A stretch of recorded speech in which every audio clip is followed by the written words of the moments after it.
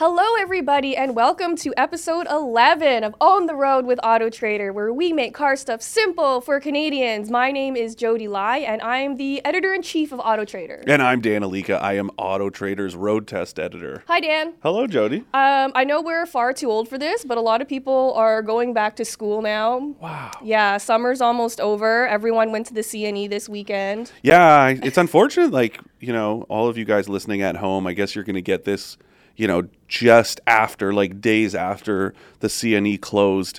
But this is the first time it was back in 2 years. Yeah. I think the last one would have been 2019. And, man, it was so fun. It's always so fun. I thought I'd be weirded out by the huge crowds, but it was actually fine. I ate lots of good food. It was a good time. Yeah, that was honestly the first event or the first thing I've done since the pandemic that I felt normal.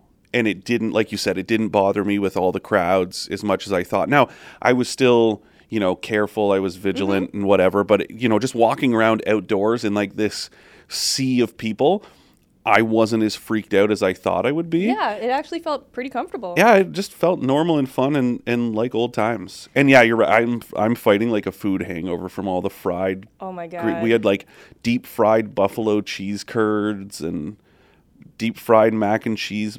Deep fried is a bit. Fried. Oh, so good. I think some of my favorite things to eat are, I love a corn dog, yes. But they don't have a veggie option for you. No. I love the ice cream waffle sandwiches. Yeah, that with the ugly, scary clown logo. Yes. That's the good one to get. Yes. Yeah. Tiny Tom's Donuts. Yep. And in the food building, they have this giant wheel of cheese where they heat it up and then scrape off the melted cheese like a raclette. Oh my God. Oh my God, it's the best thing ever. Becky would be, she can't listen to this episode. She'll be like, we're getting so off topic. How dare you not take me to this wheel of cheese? And then Joseph, our producer, he said that his fiance tried that pickle juice spicy lemonade. That was one of the. Joseph hated it. Yeah, it's a weird one. Yeah, and I heard the ketchup ice cream was disgusting. It's ketchup ice cream. I heard it was absolutely I don't vile. understand what else to expect, why people would think anything different. Ketchup and ice cream, mustard. Yeah. That's so weird to me. That doesn't appeal to me in the slightest. And I love ice cream and I love ketchup, but not together. No, it's not supposed to be together. Anyway, all this to say is a lot of people are going back to school either now or soon. And, some people might be buying their first car, which is a really big life step. And we know it can be kind of scary because there's so many things to navigate when buying cars. And if we're going to do what we say we do and make car stuff simple for Canadians, let's start with some car buying advice. Yeah, so all throughout this episode, we're going to be giving you the best car advice I think there is. Dan and I take a very pragmatic approach to buying cars. And so you're going to hear some advice that maybe you haven't heard before, but we're here to tell it to you like it is. Give it to you straight. Yeah.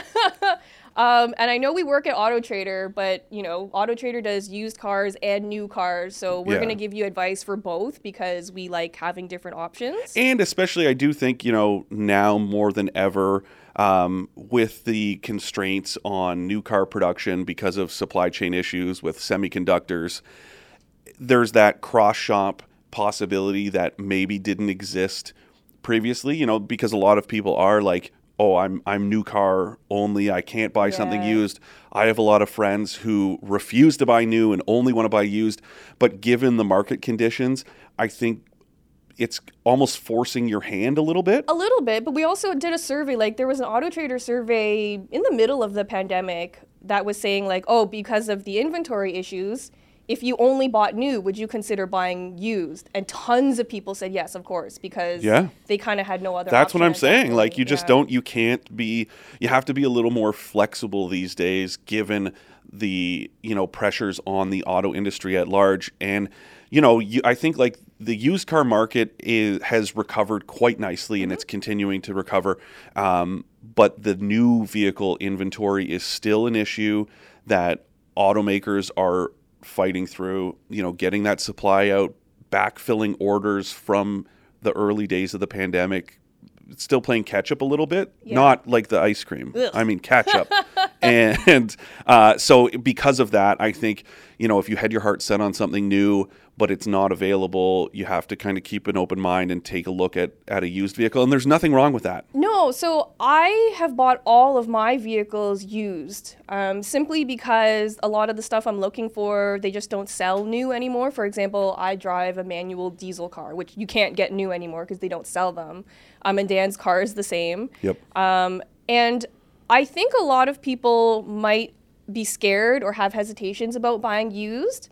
But I would just advise those people to don't be afraid to get a second opinion. Like, find a trusted mechanic that you know and love and have them look over a used car.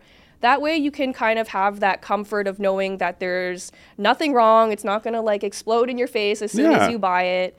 And another option is CPO. So certified pre-owned is a really great option for people who might have a bit of hesitation with used cars. Yeah, it's really cool because basically what it is that for you guys who don't know about CPO programs, is what it means is that automakers will lay out kind of some rules. There will be like an inspection that has to be done, that it needs to meet these criteria.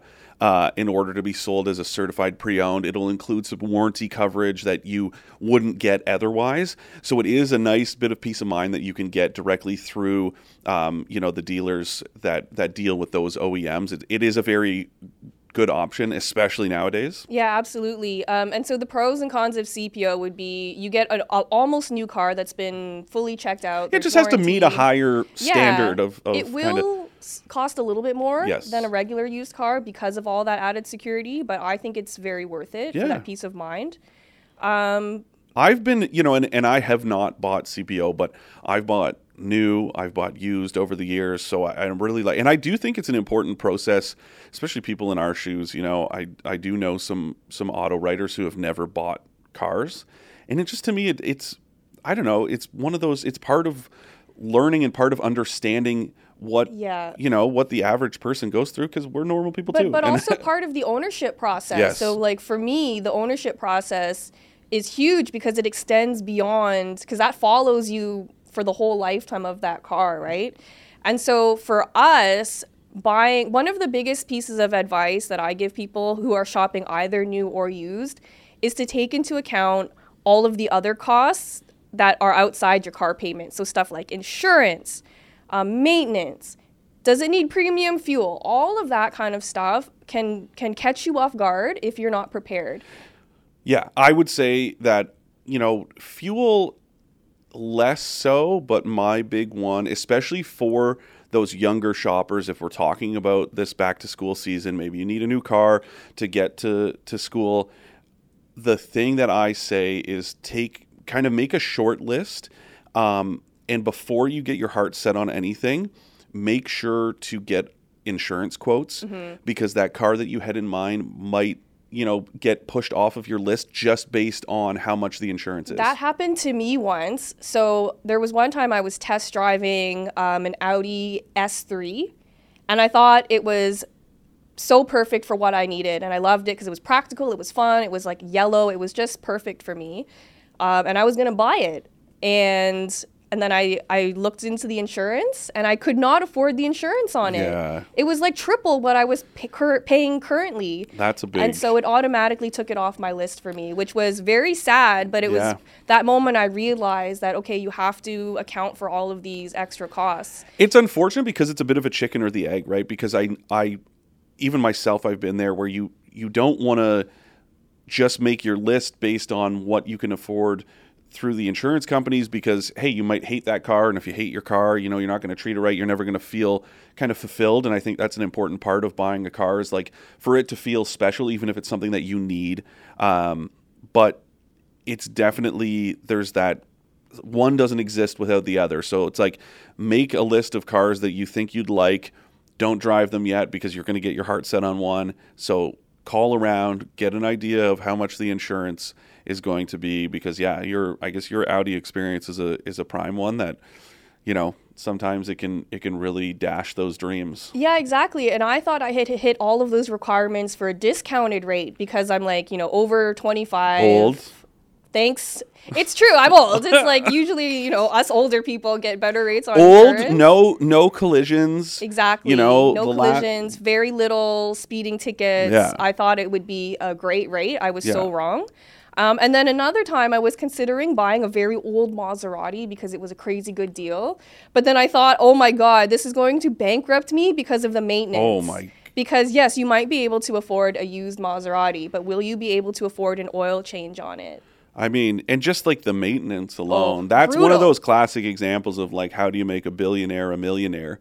Put him in a used Maserati. You know? Yeah, I can't.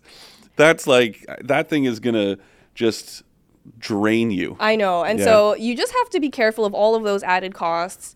And even before you get to that, when you're shopping for a car and you're budgeting how much money you can spend, don't forget to budget for stuff like taxes, destination fees. That can typically add like what, $2,000, $3,000. Yeah, and it's going up a little bit because destination. I guess that's maybe we should like demystify here. Hit him with the sound. So the destination fees, they do vary by manufacturer, right? But generally speaking, what that fee covers is transportation from either like the facility it's built. Or from, the dock, whatever, right? There's all of these transportation, these legs of the journey that these vehicles have to take. So some manufacturers will charge you that destination fee, and it'll vary from province to province, right? So you might see that range when you look at the fine print. It's going to say, $1,725 to $2,450. Other OEMs will do it as an average. So they'll take a look at how much it costs to ship a car, from anywhere from BC to Vancouver to the territories, and they will average out that cost, and that's how much they'll charge. And that way it's a single cost no matter where you live, it's the same. But what has caused that to rise? Obviously fuel prices. But another big one is insurance, right? Because these transport companies, the carriers that are delivering these vehicles, it's costing them more. New rules that are based on safety, but drivers only being able to drive a certain number of hours in a day. All of that stuff means costs are going up everywhere. And then another side of it is that transport right now, pandemic driven or not, it's just one of those industries that the demand is so high. So it's more competitive. Automakers have to spend more in order to get those contracts secured. So there are a lot of factors that are pushing those destination fees higher and higher. But yeah, give or take, it's about, $2,000 is about the average. And it's non-negotiable. Yeah, that's one a big thing one. that people ask us all the time. And that's why we include it in our starting price. I get it, right? It's the same kind of trick of why a $100 item is listed for $99.99 because it looks less expensive. So I understand automakers leave that off of the pricing when except for Quebec. Quebec is the only province in Canada that it has to be included in the advertised price. I think everywhere should adopt that Totally agree, rule. because think about it. You don't go to the grocery store and pick up that box of cereal and it says it's $3.99, and then you get up to the counter and they're like, oh, but destination's another third. Like, it's the only item you can buy, the only consumer good that you can buy in Canada that you have to pay a separate fee for getting it to the store you're buying it from. Yeah. I think it's ridiculous. I don't blame automakers for... That's why it's like Genesis.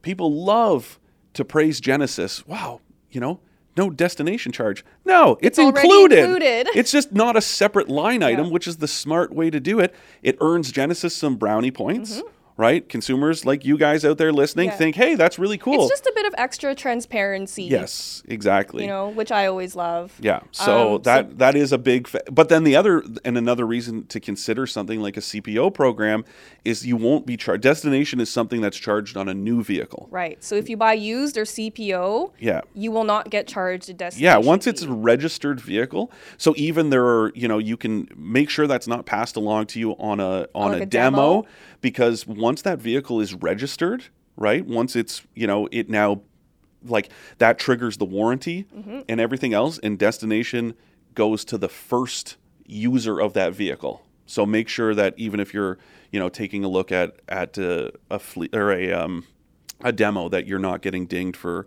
something that you shouldn't be. Yeah, for sure. And so there's two more things that I really, really want to go through. Yep. One of them is if you're a new car buyer or used car buyer, but also this applies to first-time buyers or people who have been buying cars for a long, long time, try not to buy more car than you actually need.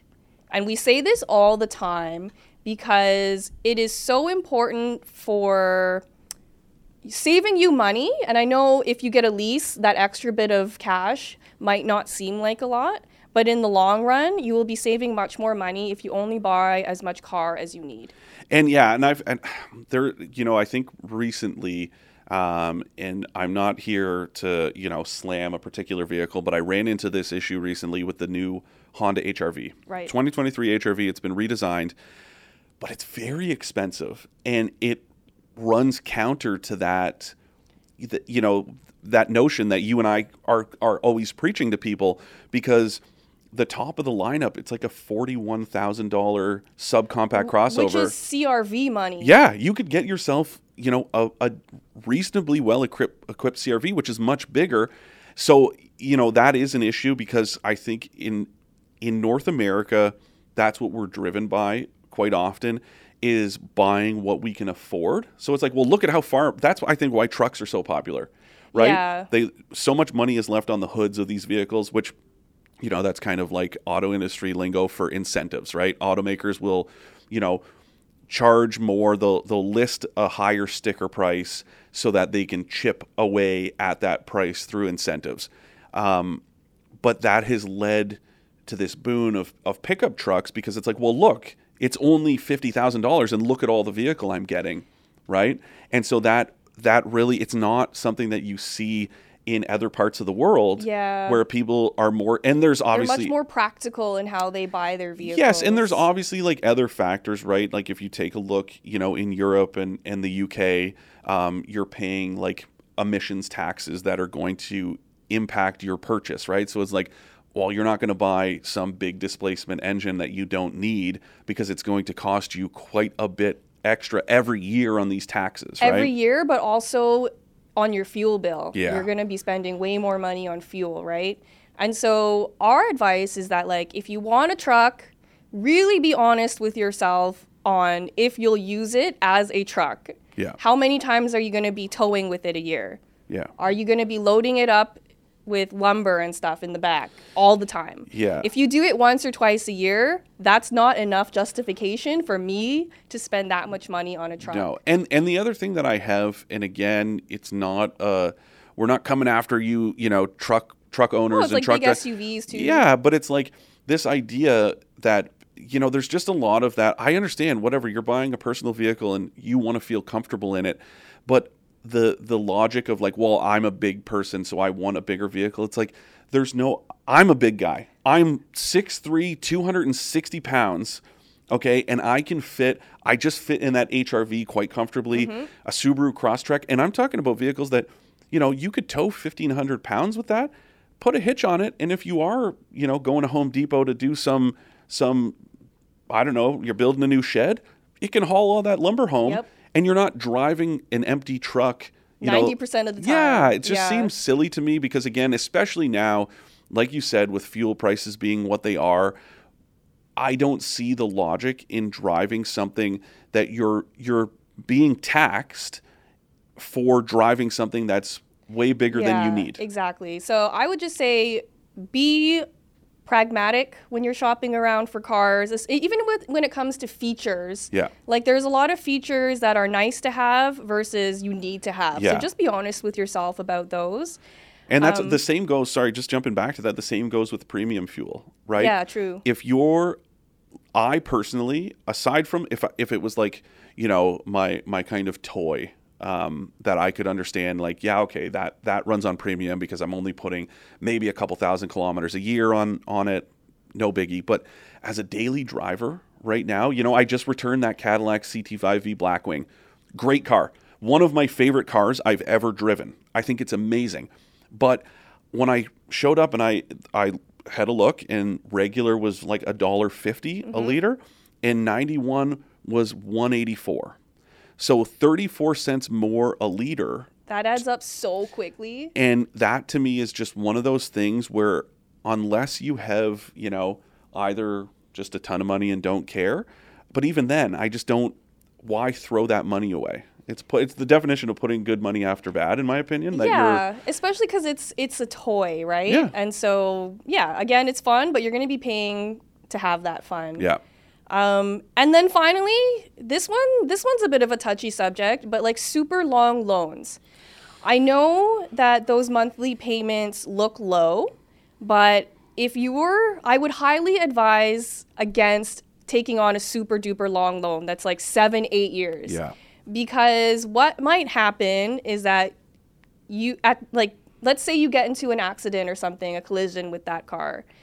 You could be owing more on it than what it's actually worth. Even without that, just generally, so there's a term called negative equity, right? And basically it means that the amount outstanding, so the money that you still owe to the bank on that finance rate, is more than the vehicle is worth. So for whatever reason, if you were like, oh man, I can't afford this, I lost my job and I need to get out of this vehicle, you couldn't sell it for as much as you owe on it. So you would have to pay the bank more money than that car is worth. And the same goes, because here's the thing, right?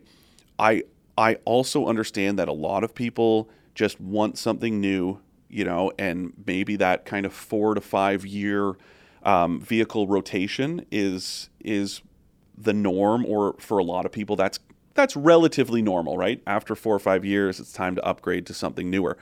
But the problem is, on that 7-year finance on that current vehicle, when you're trading that in, all that's happening is you're rolling the outstanding finance amount into the next one. So let's say it's a $50,000 car and you still owe $15,000 on it, and you replace it with another $50,000 car. Well, that $15,000 owing just gets rolled. So now that $50,000 car, you're actually paying $65,000 for it.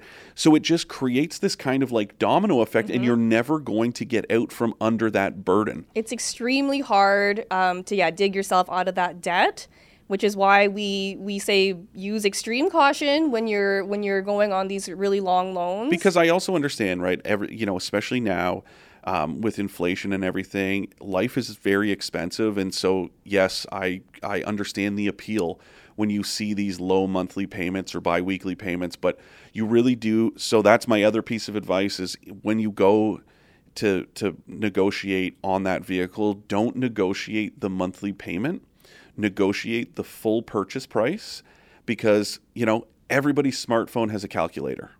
So you can easily figure out that monthly purchase price when you're sitting down at the desk with the salesperson.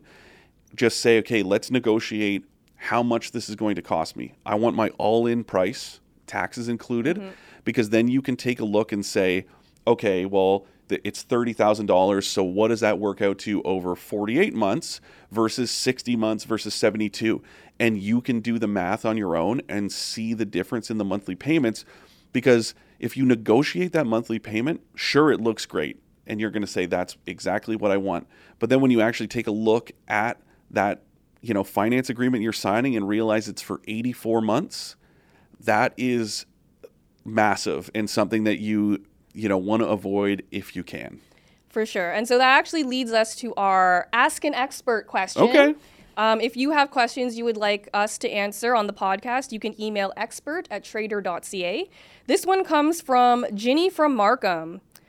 This might sound stupid. First of all, there are no stupid questions at all. Never. But I always wondered if financing or buying is better and which one saves more money in the long run. I guess like financing, financing. I think she might mean leasing or buying. Or maybe she means buying outright, like coming in with Yeah, so I always try to buy my cars outright with cash because I hate being in debt, but I know not everybody is in that situation. Not all of us are money bags like Jodi over here. I'm not a money bags. I just don't like being in debt. I don't like monthly payments. She walks in there like the Monopoly man with a whole sack of cash over her shoulder. I wish. Plunks it down on the desk and says, I'll take one. I wish that was my situation. Well, I know that that's unrealistic for the average person. Yeah, and so my advice would be to put down as big as a down payment as you can afford, because that's what's going to help save you money in the long term, regardless. Agreed. And the other thing to keep in mind is that we are out of these like subprime days where, it used to be if you were walking into a dealership and it was 0% financing, I would give the opposite of that advice. Put down as little as possible, because your money, if you actually sit down and do the math back in those days, your money, that, let's say it was like, okay, I've got $10,000 I think I'm going to put down as a down payment. That $10,000, the interest that would accrue by it sitting in your savings account would actually be more valuable than how much you were taking off the principal of the loan. It's crazy to think about, right? But when it's 0% financing, they're lending you money for free. Your money is actually making more money sitting in your savings account. Right. Unfortunately, those days are done. Yep. Because interest rates are going up and up. Exactly. So now I would say, yes, I agree with you. Put down, a sizable down payment, because going back to that thing about affordability, and my friends and I have talked about this a lot, is that I understand that, again, life is expensive, and it is way easier to take out a loan than save the equivalent, so that's going back to that, because the average selling price of a vehicle in Canada has crested $40,000 now, but let's just use $40,000. And you ask yourself, realistically, with all of your expenses every month and everything else, how long would it take you to save $40,000, right?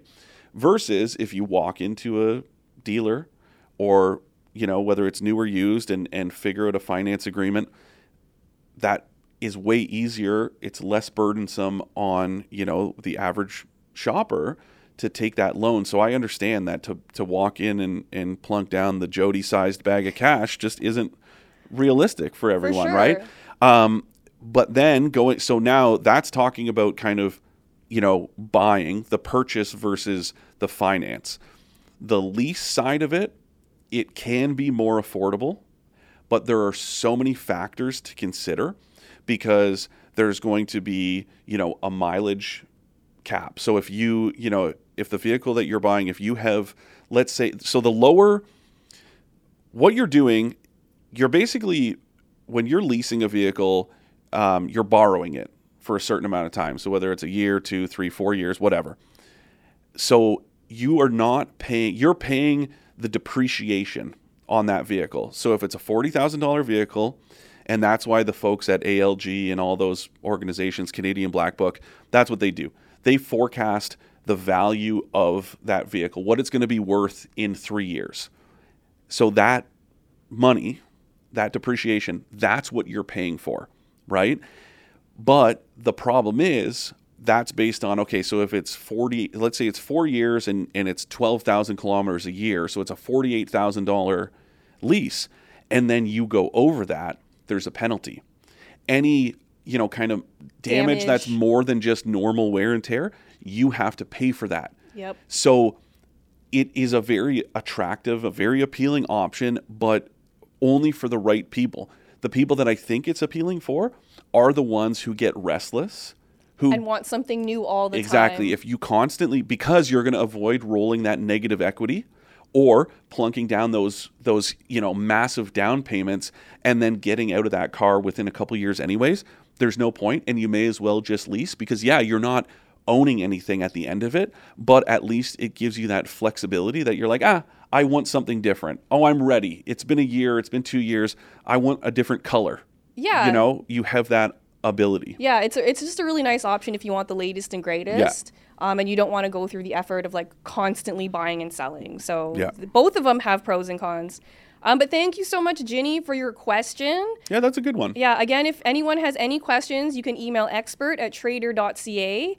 And that brings us to the end of episode 11. Wait, hold on. I do have one more piece of advice, especially if we're talking about, students and you're going back to school. So this is for those people, and this applies to anyone realistically, but I think for parents, this is a little piece of advice that I think is hugely beneficial, is that distracted driving is such a huge problem.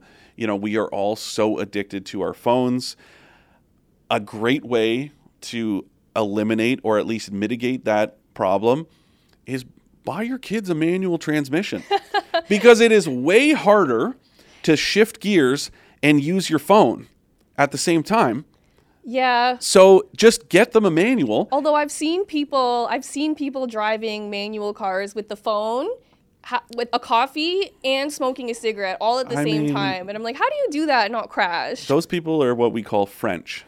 No, but seriously, they're the idea that, you know, I think there are certain people that you can't help if they're going to be on their phones anyways. But I do think, and it's just a great life skill. I've had this conversation with my brother where I said, like, you know, you just never know that you might find yourself in a scenario where there's been some sort of emergency situation, and having the ability to drive a manual transmission vehicle could be beneficial down the road. So not only are you teaching your child a life skill, but you're also mitigating the risk that they will be on their phone because they have to be focused on changing gears. Yeah, it's a good tip. It's also so much fun. I love driving manual cars. Yeah.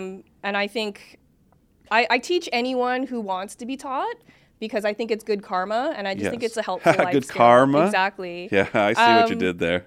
But thank you so much for joining us on episode 11 of Own the Road with Auto Trader. Our next episode is all about pop culture cars and movie cars, which I'm really excited about. So tune in next time to Own the Road. Until next time, drive safe and own the road. We're still trying to think of a catchphrase. This one's not really working for me. This is very Hal Johnson and Joanne McLeod. I know. So Body break. Oh, yeah. That's a classic. Yeah, that's what it reminds me of. So if you have any better suggestions for a catchphrase, email us at expert@trader.ca. And we'll see you next time on Own the Road. Bye, everyone.